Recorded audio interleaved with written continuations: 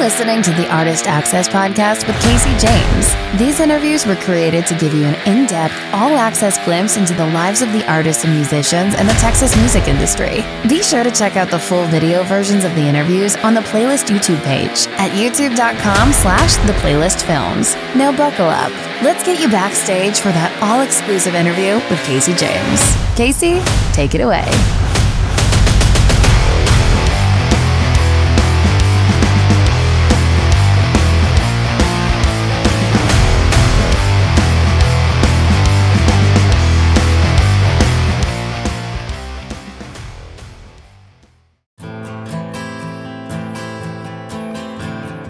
So when y'all had that argument here at Flores, did y'all just, the next morning y'all woke up, y'all were just like, this is it? Or? It was a very sober argument. I mean, it was during the day before sound check and pretty somber gig. And it was out here, and I can't remember if it was sold out or not, but I know there's a lot of folks. But I don't know, it was just one of those things where I could feel it in the back of my head all night long. And it's like, man, I think we just broke up, and we're still putting this show on, you know. Ooh.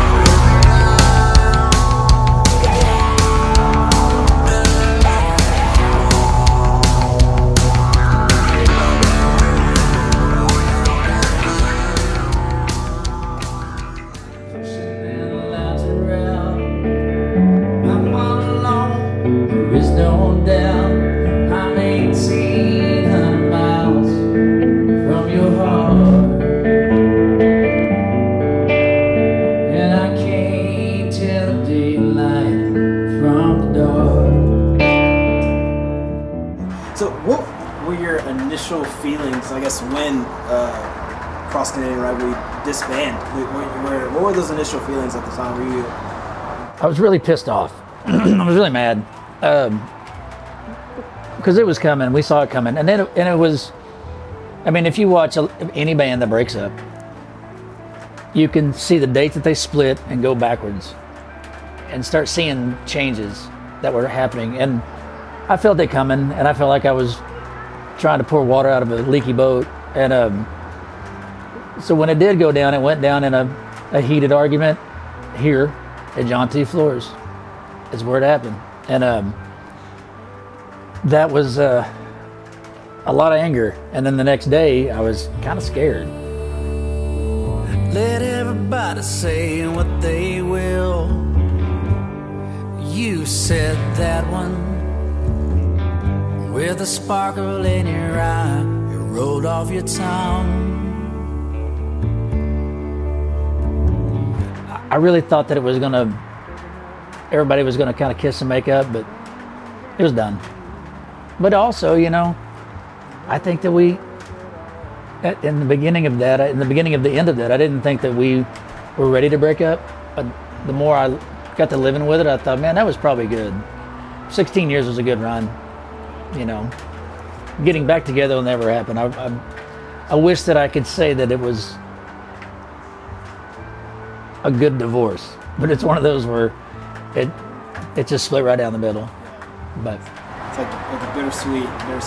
Yeah, that makes sense. I think that if we climb back into it, it'd just be too many hard feelings. So that makes sense. So you, I guess jumps into my next question. So what are your feelings now about it? You're happy that what you guys did? Yeah. The body of work that you Yeah, I am. Yeah.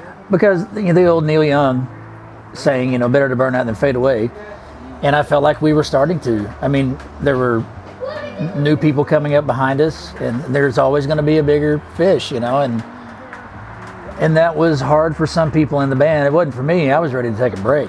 I was ready to take a 2-year vacation. Honestly, I wanted to just stop doing everything and disappear for a bit. But I know you can't do that, not in this genre. I mean, if you were an LA rocker or New York rocker, you can take 2 years off and be okay. But out here you can't. I mean, but I'm glad we did, because it was starting to fade out. So I think it was better than one day having 50 people at a show. You used to have 500. Let's just drop it right now while we have 500 people. And then Jeremy Plato, I called him and said, what are we going to do next? And he said, we're just going to keep on doing it. And that's what we've been doing, Big gigs to small gigs, just like we used to. I burn just like the the sun.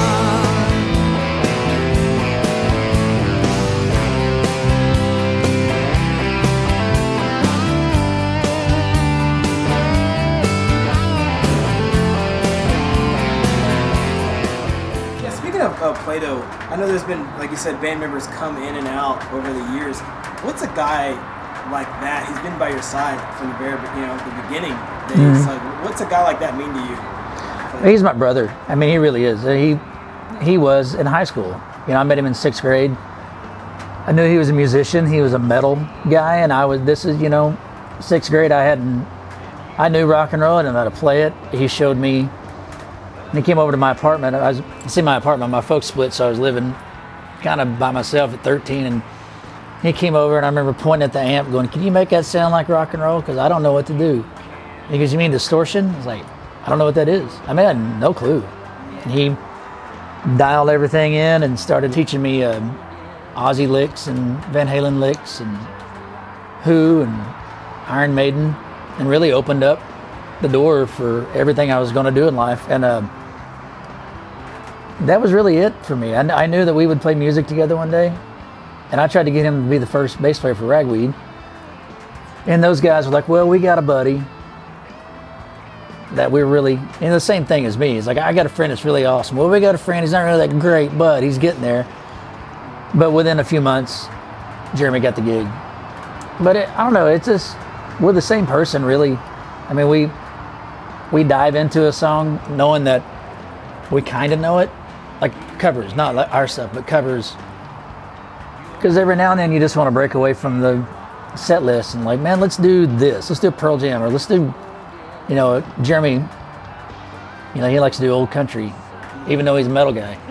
We'll dive into it. Like, well, what key's it in? GCD, there's a minor in there somewhere. All right, we'll figure it out. But we know that once we hit that bad note, you're not going to hit it again when the next time around. We're just the same musician, I think. He's probably a little more well-disciplined, and he practices more than I do. But, man, I couldn't have done it without him, and I hope I never do it without him. His harmonies, I listen to Reckless Kelly and their brothers, and that's what it sounds like with him and I. It sounds like we were born singing together. And I guess we kind of were, because it was before we were old enough to drink legally. Looking back over your career, what's something that you wish you could tell your younger self, knowing what you know now? Man.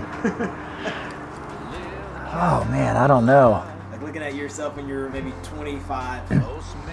I would, probably the main one, I would go back and tell myself, let's go back 10 years ago. I would say, be a 3-piece. That's all you need. Because I went through so many band members in 9 years, and it never worked. We had one record that was really good. We had another record that was pretty schizophrenic. And then it was a 4-piece, and it started getting there. I was like, okay, we're getting there. And then when we broke it down to a 3-piece, it's like, perfect. We should have done this in the beginning. You don't really need more people to make it louder. And it doesn't. There's 3 of us, and Jeremy plays the 6-string bass guitar, sings the harmonies, and I'm playing rhythm and lead at the same time. So we have a full band. So I guess if I could tell my younger self something, it would be bigger's not necessarily louder, Guitar across the stage, then my bass man takes the ball.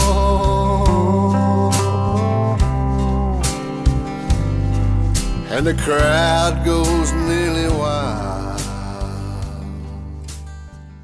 So I want to get into your family life. How did you balance being like a dad and being on the road, and doing Ragweed and being on the road? How did you balance that life?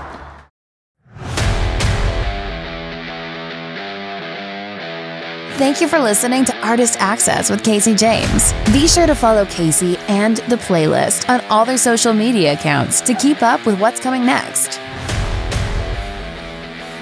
Artist Access with Casey James is powered by The Playlist.